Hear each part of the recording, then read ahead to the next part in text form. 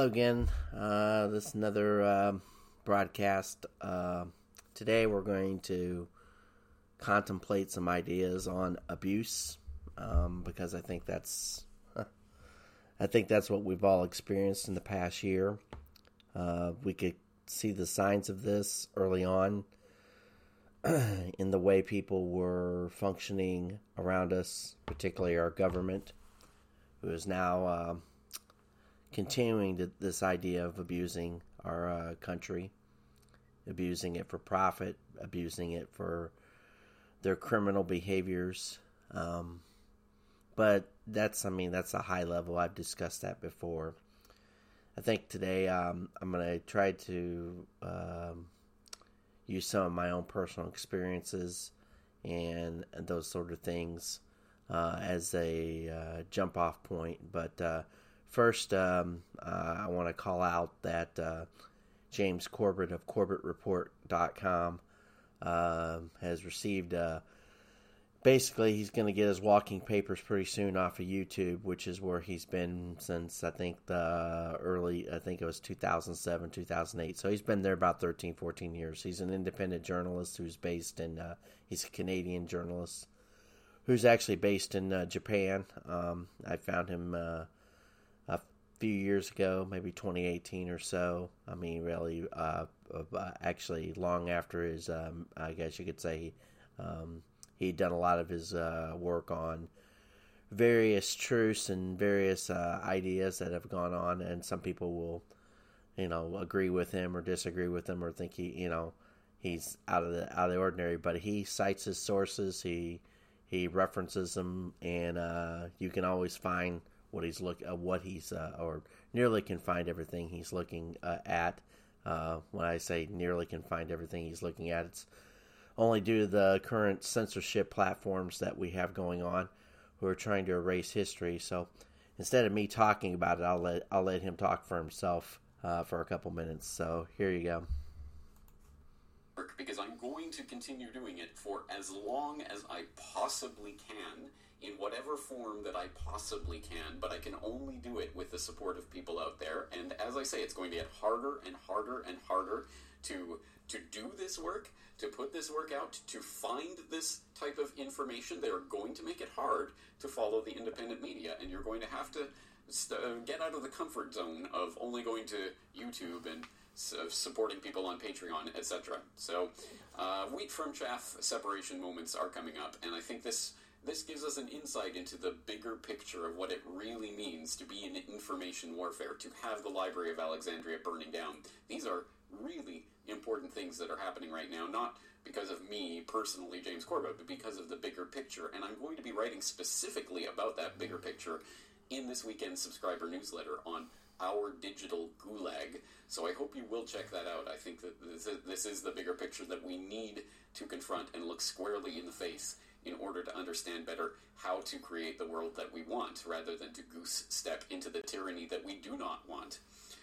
All that being said, yes, it is information warfare. Things are going to get more and more difficult from here, but I hope that the information I provided today is useful for those of you who, well, unfortunately don't know how to follow me in any other way, or their other favorite content creators. I hope that this sparks is the impetus that sparks you towards looking at other platforms beyond YouTube. As I say, I am going to be taken off of YouTube in the near future. It's going to happen. I'm not going to self-censor, so be forewarned, and this is your final warning on that front. On that very somber note, I'm looking forward to talking to you again in the near future. If you choose to find me on a different platform, I'm James Corbett at CorbettReport.com. So there you go. Welcome back, friends. Welcome back. I tried to click that off. So there you go. Guy has been on that platform for 14 years or so. Let me actually just verify that so I can cite my sources correctly. So yeah, he joined YouTube June 14th of 2007. He's got 92 million views, which, I mean, I'll never achieve in my broadcast lifetime. But it's, somebody spends 14 years building up a platform, putting information out there for people, creating videos, creating knowledge. When I say knowledge, I mean they're creating, they're using, what journalists should do, which is go out and find the truth. And when he mentions the burning of the library at Alexandria, I mean that should trigger all of us to think, how fragile and how also how important it is to have stability in our country, in our lives. These things are over a course of time. It takes a lot of stone to build upon, and statues or what. I mean, you're building a structure. Civilizations are lost and have been lost due to this, and maybe some people see that, well, that's just the inevitable cycle of life, and true enough, that is the case. But there hasn't been a cataclysmic event this time, and that's where the abuse comes in. As much as people will look at or use COVID, but COVID was just a ruse. And it should be noted that, and then this is a very fine and particular point that, and I want to make this very clear, this came from the Chinese propaganda. This did come from China in a multitude of ways, not just the virus per se, which may or may not have been an accidental release. Let's just assume it's accidental. The thing is they exploited it to great end, to turn our entire world upside down, which shows malevolence, in my opinion, which should show you how dangerous such people are who would do such things. You would think that they would, and by the way, it isn't just the CCP, and it isn't just where it came from, the Chinese people. And it isn't, and I'm not going to blame the Chinese people for that. They're just under the jackboot of authoritarianism. But that being said, they've never risen up to actually taking out their leadership. They've never democratized. They've never seen it as important because they see themselves as being culturally cohesive. And let's not ignore the fact that they've assumed or subsumed other peoples around them throughout their rise to being the oldest, I guess you could say, the oldest dynasty. So it should tell you something about the way they look at things. See, they have no problem with the erasure of history as long as it's their history that gets maintained. It kind of shows their survivalistic or Darwinistic expectations, because you could look at it from the standpoint of they have taken the absolute worst aspects of a communist ideology, which is that they don't care about life. They see this as a life and death struggle. They don't see it as a competition. They see it as getting the rest of the world to submit to them. And yes, I am going to lay all the blame at their feet. In terms of that, at least Xi Jinping's feet. Let's just make that more clear. And he has help, by the way, because of the Gateses of the world and Klaus Schwab's and the World Economic Forum and all the partnerships that they've amassed. This is a totalitarian overthrow of the entire world, and they want to submit the rest of the people, and they're going to get it done because. I don't think there's enough fight or will in this country. This is the United States of America, and the people that I see that are willing to fight are few and far between, and we have too many barriers to that, namely our own military. And when I say fight, I mean fight in the standpoint of fighting for your rights to have liberty and justice. I'm not talking about quote unquote going into the streets and causing chaos and mayhem. That isn't going to get it done. But peacefully standing out there and letting our representative leaders know that they are not representing us.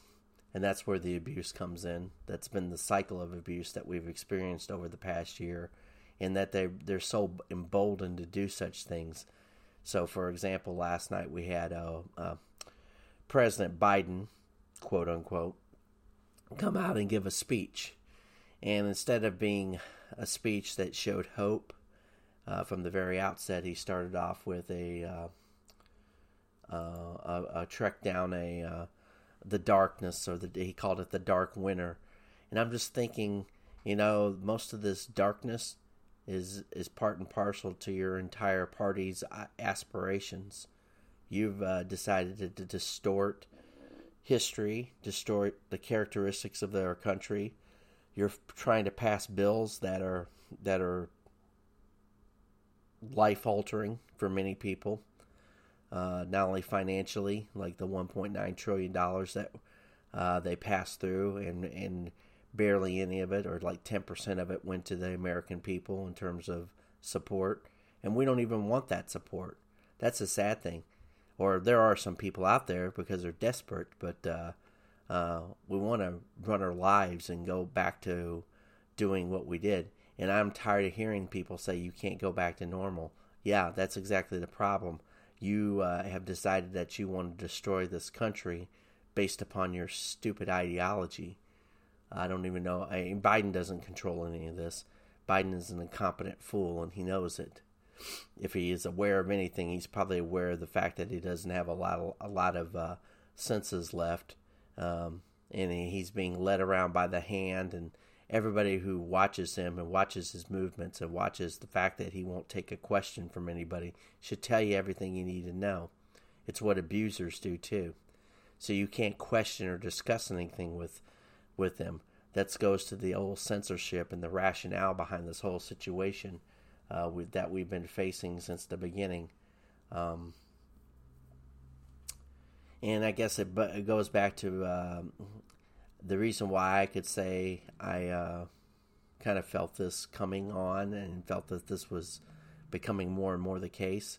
And I was aware of it almost from the very outset of this situation, was that, and not the Chinese part of it, but the fact that I knew there was something up with the way they were using this and the way they were rusing people into the situation. I wrote an article back in April 24th of 2020. I put a link in the description called "Conditioning with Corona: A Test Run for Further Control of the U.S. Lives." I mean, you could see it, I wrote that about a month after this pandemic had, quote unquote, officially kicked off in the United States. But I was aware of that. I just hadn't put it to paper at that point, or put it to internet yet. I guess the reason why I was so aware of that being the case is I went back. I guess you could say I've felt and experienced that kind of abuse at a younger age. When my mom and my dad got divorced in 1982, 1983, when I was in a fifth grade year, while I was in Tennessee, I experienced that psychological manipulation from my father directly in a concerted effort to control my speech, control my thoughts, to get me to say what he wanted me to say. He wanted I felt like it did feel like a cultural, like the Chinese torture and the shaming me. He used, he said, you should do certain things and say certain things to your mother. You should ask her questions. He was very abusive about that. All our time together was about getting me to, quote unquote, to submit to his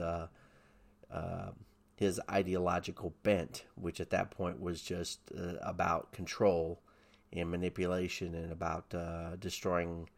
My mother had filed for divorce. This was after he had been very abusive to her in one night in particular that changed all of our lives over really nothing. When I say over really nothing, he used the ruse that because she got a ride home from a guy from work, mainly because he wasn't there to pick her up, and normally, or at least it had been the case, because she worked a couple miles from our home, she would walk home at night.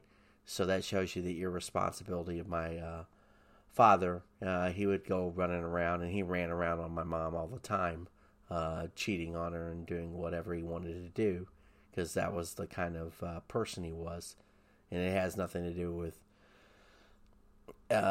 anything outside of the fact that that's just the psychopathic behavior of his entire nature. He always wanted to control and be manipulative and deceitful, and he gets a thrill out of it.